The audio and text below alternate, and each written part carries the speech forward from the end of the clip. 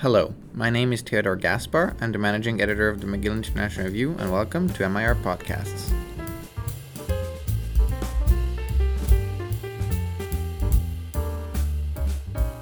In the United States, the first Republican debate took place at the beginning of August as candidates have started touring the country and appealing to voters in Iowa and New Hampshire, two key states in the early primaries. At the same time, Canada's Conservative Party has now had Pierre Poilievre at its helm for over a year, and he has taken the party in a much more conservative direction than Erin O'Toole, the party's leader during the 2021 elections.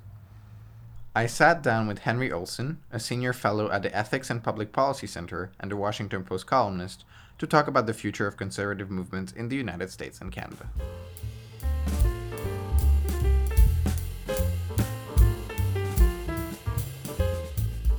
Henry Olsen, thank you so much for joining us today. Thanks for having me. So in today's discussion, I wanted to address a number of topics related to the GOP primaries and the broader conservative movement in North America. And to get us started, I wanted to talk about the recent Republican debate that happened in the primary. And just what are your general takeaways, any winners and losers that you've seen, or what's your general takeaway? And also if you could address what Trump's no-show means in general for the primary process going forward. Lots of different questions there. So let me take the first, which is winners and losers. There was no clear winner and there was no clear loser. But I do think candidates helped themselves on the margin or hurt themselves on the margin. DeSantis in two of the Snap polls came out either first or second as assessment of winning the debate.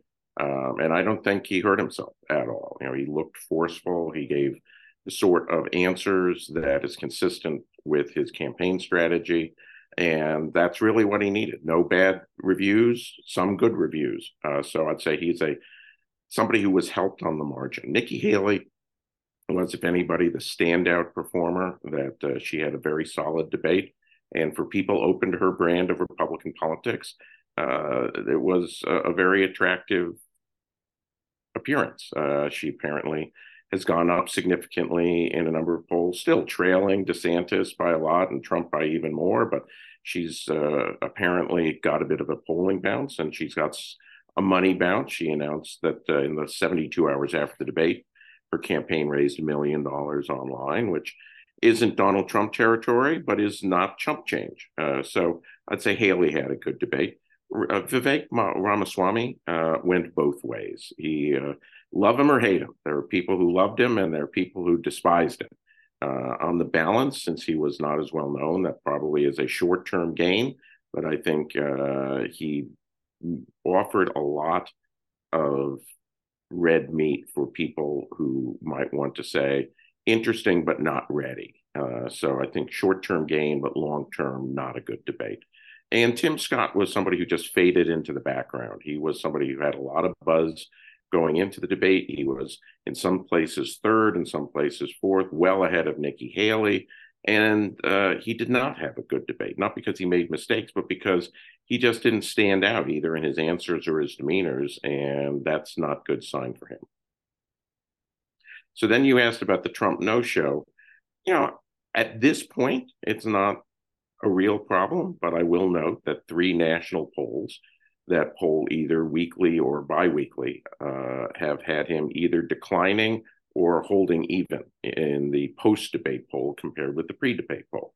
Not enough to matter, but given that this was coming out at roughly the same time as the discussion about him turning himself in to the Georgia authorities for his indictment, clearly what happened with the debate and the no-show outweighed whatever positive bounce he got from the indictment. And that's a marginal hurt for him. And that's something he and his campaign will need to assess as these debates begin to pick up steam.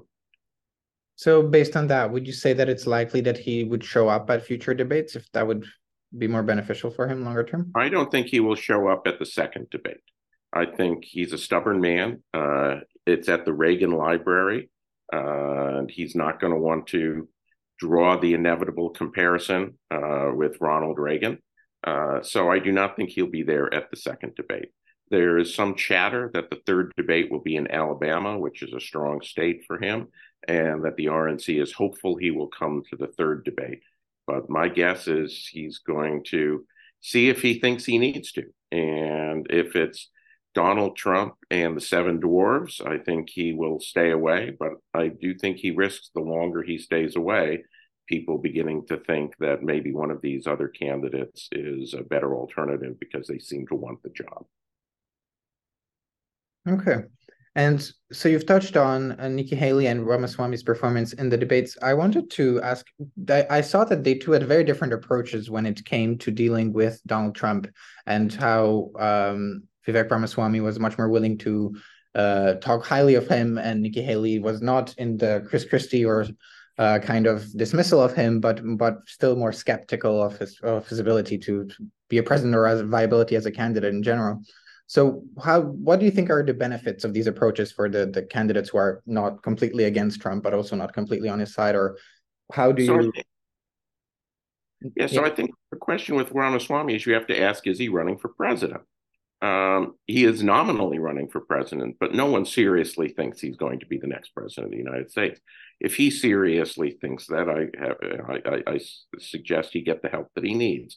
But if what you want to do is become a national figure and set yourself up for a run within the state, perhaps running for governor of Ohio, because the Republican governor is, I believe, termed out of office in 2026, then being known as a charismatic Trump mini-me is a good strategy for him, because he would come out with some credibility and be able to parlay that in a national fundraising base into being a strong statewide candidate in Ohio. So viewed that way, Ramaswamy's strategy makes a lot of sense. The problem many Republicans have is that most Republican voters, somewhere around 70%, still have favorable impressions of Donald Trump. So in a format like a debate where you don't have time to make a point, really, you can only make headlines. It makes little sense to attack Donald Trump if you're serious about the nomination. It's one thing to say, as people like DeSantis or Haley try to, which is praising Trump on the one hand, but saying it's time to move on the other. That's at this point probably the best strategy for them, because they need Trump favorable voters in order to win. Chris Christie is already viewed unfavorably by over 60% of Republicans.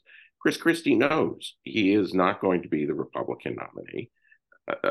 Again, like with Ramaswamy, if he doesn't know that, I suggest he gets the help that he needs. But Chris Christie is making a point, and Chris Christie is reintroducing himself to a national sphere, and who knows what he can do with the notoriety he gains by being Trump's worst nightmare.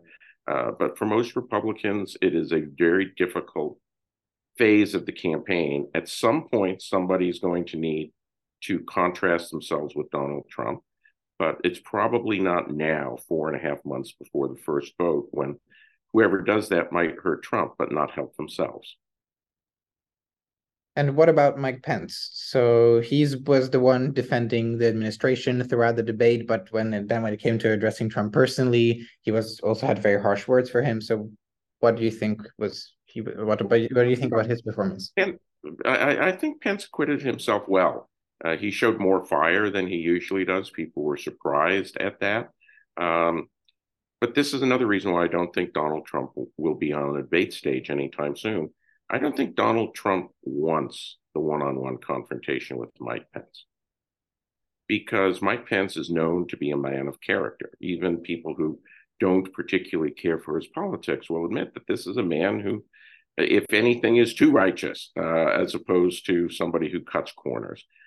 So if Donald Trump is on the same stage with Mike Pence, whoever is moderating is going to engineer a confrontation over January 6th. And I don't think Donald Trump wants that.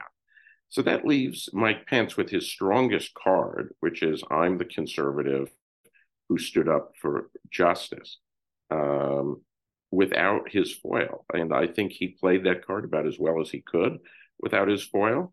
But at some point, I think he's also going to have to be very direct, which is to say, look, I served Donald Trump. I wanted to win. The Democrats didn't always play fair, but the election was square. We lost because we lost, not because it was stolen. And the fact that Donald won't still admit that to himself and it tries to overthrow and suspend the Constitution to avoid dealing with the fact means he should never be in the White House. At some point, Mike Pence is going to have to say the words he's been dancing around and teasing, but has thus far avoided delivering in a succinct, clear, and very harmful manner to Donald Trump. What has been said about that, though, is if he does say it, then his campaign is completely over. Um, would does Mike Pence have a path to the nomination at all, unless he takes a clear stance, or if he doesn't, that's his more like. Well, how does this help him in the longer term? Well, this is the question again. I don't think Mike Pence is going to be the nominee. He is more favorably thought of than Chris Christie. He's got about 50 something percent of Republicans who have a favorable impression, but he has over 30% who don't like it. And many of them are the Trump loyalists who think that he betrayed their man on January 6th by standing up to Donald Trump's pressure. And I think that if he were to emerge and somehow Trump were to be knocked down, that they would swing behind anybody but Pence. So Pence has a facial path to the nomination, but I don't think a real one. And at some point, I think Mike Pence is going to have to realize that his role in this race is to be the man who sunk the SS Trump, not to be the man who stands on the stage being the Republican nominee. That's an incredibly hard thing for somebody who's wanted to be president for decades to admit to himself. And I suspect Mike Pence won't do that in September. But the fact is, if he's ever gets on the debate stage with Donald Trump, that confrontation is going to happen. And if he actually wants to be the president, at that moment, the same path between taking down Trump and becoming the person who can convince Republicans to be the nominee is identical. And he's just going to have a huge roll of the dice and see what happens. Because if he avoids it, he doesn't accomplish either goal. And moving a bit beyond the debate itself, in your piece about Iowa that was published in the Post yesterday, you discussed Donald Trump's weakness in the state. Could you briefly discuss your argument about evangelical voters, and if based on that, so let's not say that Trump is weak. Let's say he has a potential weakness, yes, because all the polls say he's ahead. All the polls say he does well with evangelical voters. But there are two types of evangelical voters. There are the people who are evangelicals culturally but don't go to church. And there are those who are very serious about it. You can go to church once, or in many denominations, more than once a week. They're going to different types of services. It's this latter group that didn't like him in 2016, has always had qualms about his character. And when I was in Iowa, I went and tried to talk to as many as I could find. And I couldn't find a single person who said, yeah, I'm for Donald Trump. They all said that if he were the nominee, they would vote. They wouldn't be crazy about it, but they disliked and feared Democrats and President Biden so much, they would swallow their concerns and back Trump to hold back what they view as the greater enemy. But I think what they're doing, a good number of them, is trying to decide, do they think that somebody else both meets their test on character and issues and is strong enough to beat both Trump and Biden? So I think there's an opportunity for somebody to make that sale. I'm not saying that they will, but I think there are church-going evangelicals are looking around saying, can we do better? And if by Thanksgiving, a lot of them think they can do better, then you will have seen the polls close. And if by Thanksgiving they've looked around and said, everyone is super flawed, might as well stick with the guy who has already been in the line of fire, then I think Trump will have the nomination, have Iowa locked up and probably the nomination. If he isn't held close in Iowa, I don't think he's going to be held close in the other early states. And who would you say of the other Republican candidates has the best chance at exploiting this potential weakness? Well, right now, the only one that seems up to it is Ron DeSantis. He's got a strong Iowa credibility. He's got a strong Iowa network. I ran into, in one of my interviews, a person just happened to say that his house had been visited by door knockers in August. That's a sign of a well-organized campaign that they're already out door to door canvassing for potential support. No other campaign that I know of is doing that in Iowa yet. They will plan to be doing it later in the year, but the fact that DeSantis is doing it now is a sign in his favor. Tim Scott would like to be that person, but this gets to be where the debate is difficult for him, is that people who watch the debate are not going to be enamored of his performance. And right now, he doesn't have the ground operation in Iowa that DeSantis does.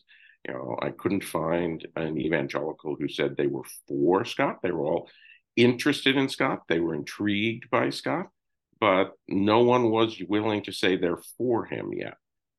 So he's somebody who has a shot at it, but hasn't yet really developed the momentum to be in the same league as DeSantis on that. And more broadly about the campaign, what would you say are the key issues right now, or going forward will become bigger issues, and more in terms of policy in this campaign, or is that at all a factor in this upcoming Republican primary? Policy is a factor, but the fact is most of the candidates know where Republican voters are, and most of them are adopting some variation of the same themes. Republicans want the southern border under control, so you have kind of a competition for who's more macho about controlling the border. I'm going to beef up border agents. Well, I'm going to send the military south of the border. Well, I'm going to do this. Just be glad they're not coming across your border. Who wants to have Marines in Winnipeg chasing down illegal immigrants? If you believe the Republicans, that would be what you would have happening in Mexico. But foreign policy is shaping up to be a place of real division, and that's because the party is divided. You look at polls, and a slim majority of Republicans seem to say that they would, while they don't want Russia to win in Ukraine, they don't want to continue to fund the Ukrainian military at the rate that Joe Biden is, whereas about 40% do. So when you have a divided party, what you're seeing is a division among the candidates, where Haley and Pence are on one end of pro-Ukraine, and Vivek and Christie, and Vivek Ramaswamy is on the other end, and DeSantis and Scott are somewhere in the middle. So I think that's one fruitful ground for genuine debate and discussion on something that people do care about. It's not as important as some other issues, but it is something that people care about. Most other issues, the candidates have little to no difference between them, and so they're all gaining credibility with voters by offering policies that endorse the goals that supermajorities of Republicans want. And what about the cultural questions that they've talked? So they talked about abortion, they talked in the debate, but also in the campaign. This is something that sometimes comes up. But in general, some candidates are more willing to engage in rhetoric that is like the war on woke or that kind of rhetoric. So do you see this kind of culture question continue to be important going forward for the primary, but also broadly for Republicans in general? Are these issues that are going to continue to matter? There's a very large group of Republicans who are very scared about the culture, and DeSantis is somebody who is taking that head on. I think he is toning that down a little bit because he's finding that it's something that may be shared across the board, but is only intensely important to a minority. But there's when you look at the sorts of cultural issues that are new in the Republican and in the American debate, all the candidates tend to share. They don't want to have 15-year-olds undergo gender reassignment surgery. They don't want to have trans men competing in women's sports. They don't want to have critical race theory taught in public schools. There's no disagreement there. There is a slight disagreement on the degree to which the government ought to be involved in regulating private conduct, where DeSantis made some name for himself by going after Disney. Disney has some special advantages that the legislature has conferred upon them in the past, and DeSantis is trying to revoke that in part because of their positions on some cultural issues.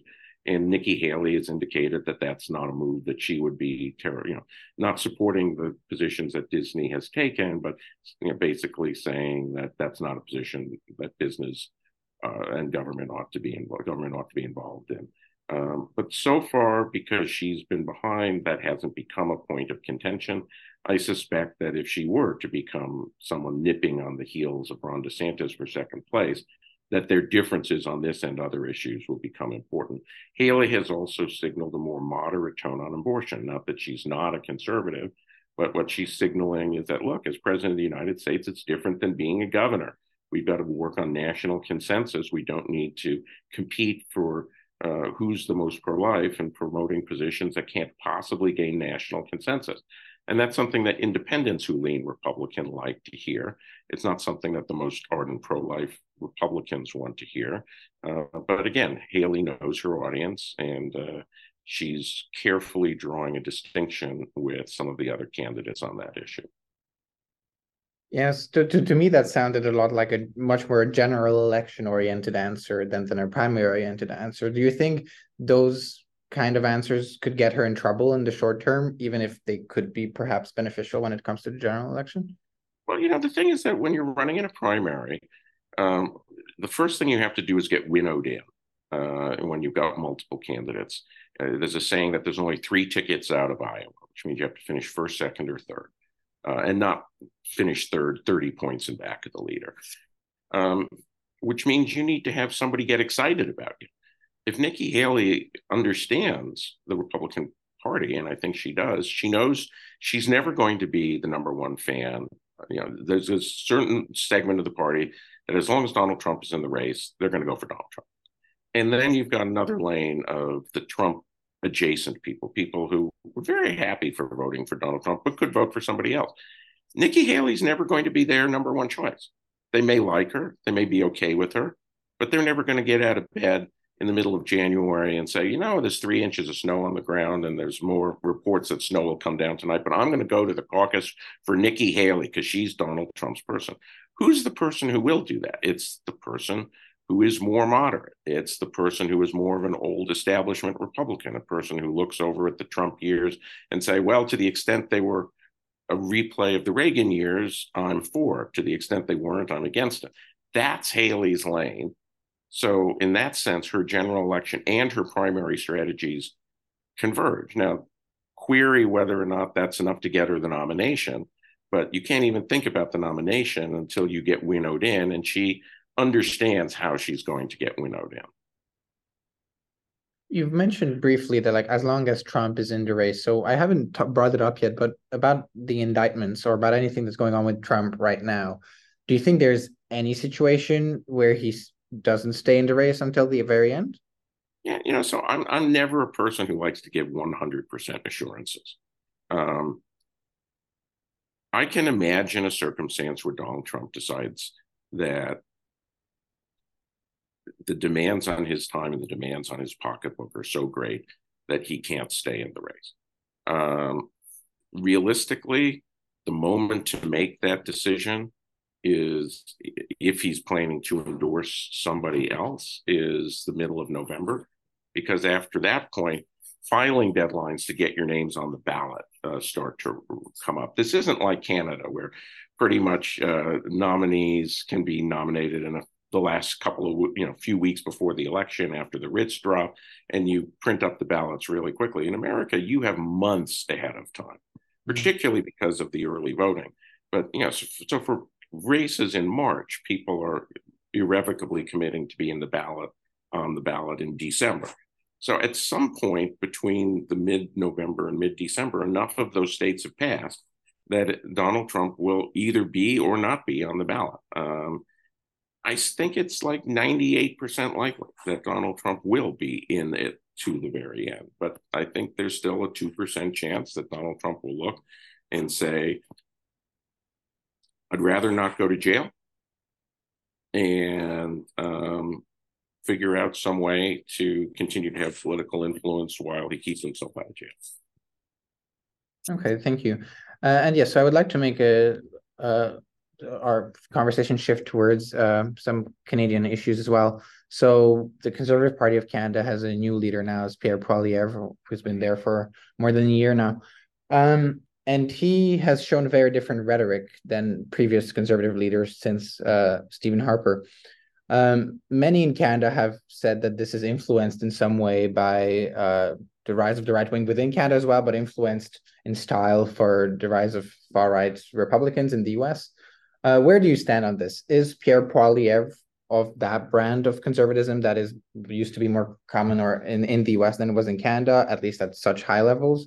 Or how do you broadly explain in general the rise of Pierre Poilievre and the similarities with similar characters in the United I think States? Poilievre correctly reads the tenor of the times, which is that there is a segment of conservatives in every country in the world that is angry at what is going on culturally, that is angry at what is going on economically, and feel that the world is coming to an end. Their world is coming to an end.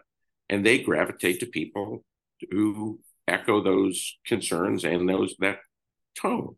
And so you've seen Maxime Bernier and the PPC rise, in part because Bernier and his party were willing to, in some way, echo that.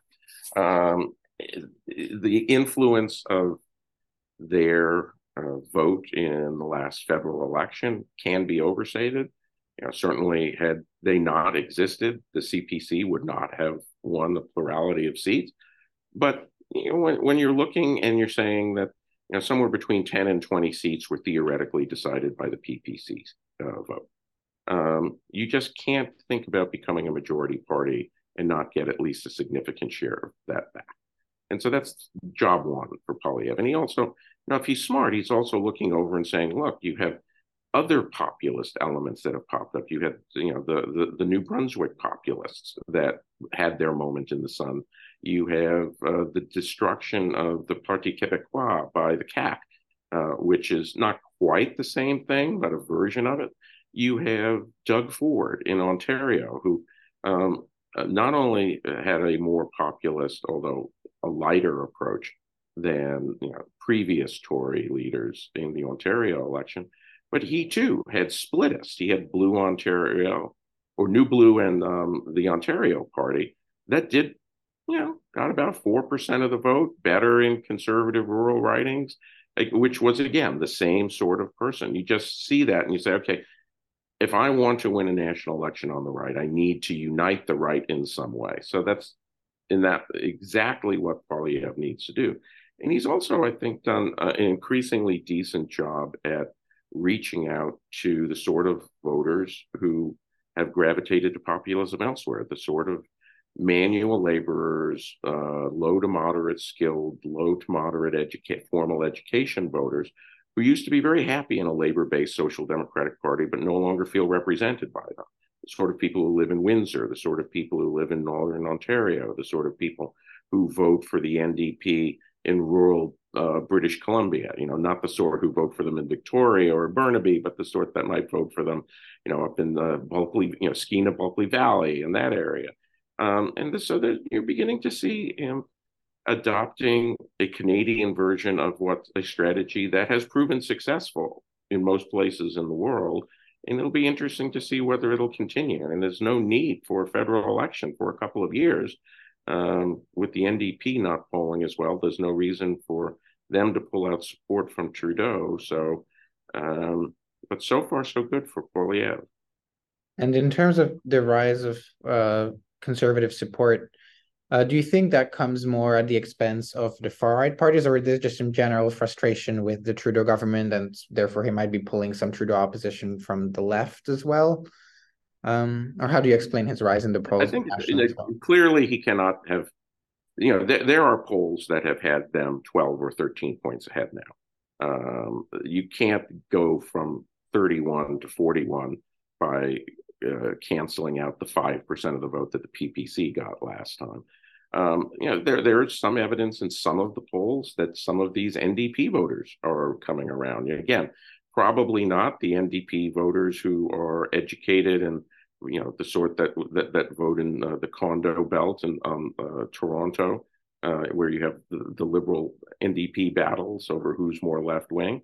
but the sort of person in Windsor, the sort of person in Timmins, the sort of person in the rural areas who you know are labor union people, and they know that this green stuff is going to put them out of job, could put them out of work. So there's evidence that that's working. He's clearly cut into the PPC's support, and then I think you've also got a general frustration that you clearly he's cutting into some support in the 905 belt as well. Yeah, suburban Vancouver, suburban Winnipeg seems to be peculiarly resistant to CPC charms, but the last 338 Canada review that I looked at in the Main Street Research writing analysis showed that suburban Vancouver, northern Vancouver Island, Mississauga, Brampton, all these areas are seeing support, uptick in support for the CPC, and that's a sign of all of these things coalescing into a Poilievre moment. I was also curious on your takes on. There's been recent attempts by the Conservative Party Canada to change rhetoric a little bit, to tone it down from the leadership race to some extent. Do you think that is part of the effort to get this NDP kind of support as well, instead is not maybe as radical or as... Every party that seeks to govern has to be a broad coalition, which means you have to have an element that excites one group, has to have an element that excites another group. One of the problems that you have is when you're not thinking in that way. So you're always doubling down either in one way. So you have to be populist enough so that the angry right winger says, enough of them say, okay, this person can be trusted, but not so typecast in that you can't attract other types of voters. I was not a fan of the most recent ad that the CPC has put up, which has Poilievre's wife talking about what a great family man he is and so forth. I thought it was not as persuasive and well done as it could have been, but it shows an indication that they understand that he needs to appeal to more than disappointed Bernier and New Blue voters in order to be the majority. And that means having a multifaceted message. One thing I do note, though, is he's not making Erin O'Toole's mistake, where Erin O'Toole basically tried to become Trudeau light in the debate. And it was from that moment when you could see, that he was so focused on trying to win back Oakville and Burlington and Vaughan and so forth by being Trudeau light, that's when the CPC's momentum stopped and the PPC started taking off, because he didn't convince suburban voters that he was sincere about that. And some of the right wingers said, hey, he's not with us. Poilievre is not doing an Erin O'Toole on this. So like I say, it's not a shift in a message. It's a multifaceted message that reinforces the earlier message.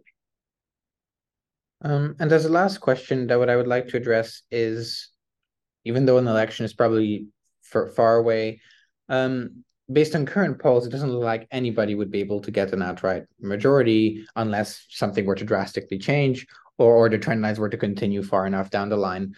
Do you think that if the Conservatives would get a plurality but not a majority, there's any willingness from any of the other parties to prop them up, or would we see an attempt similar to what has happened a decade ago against, or attempts that were against Stephen Harper?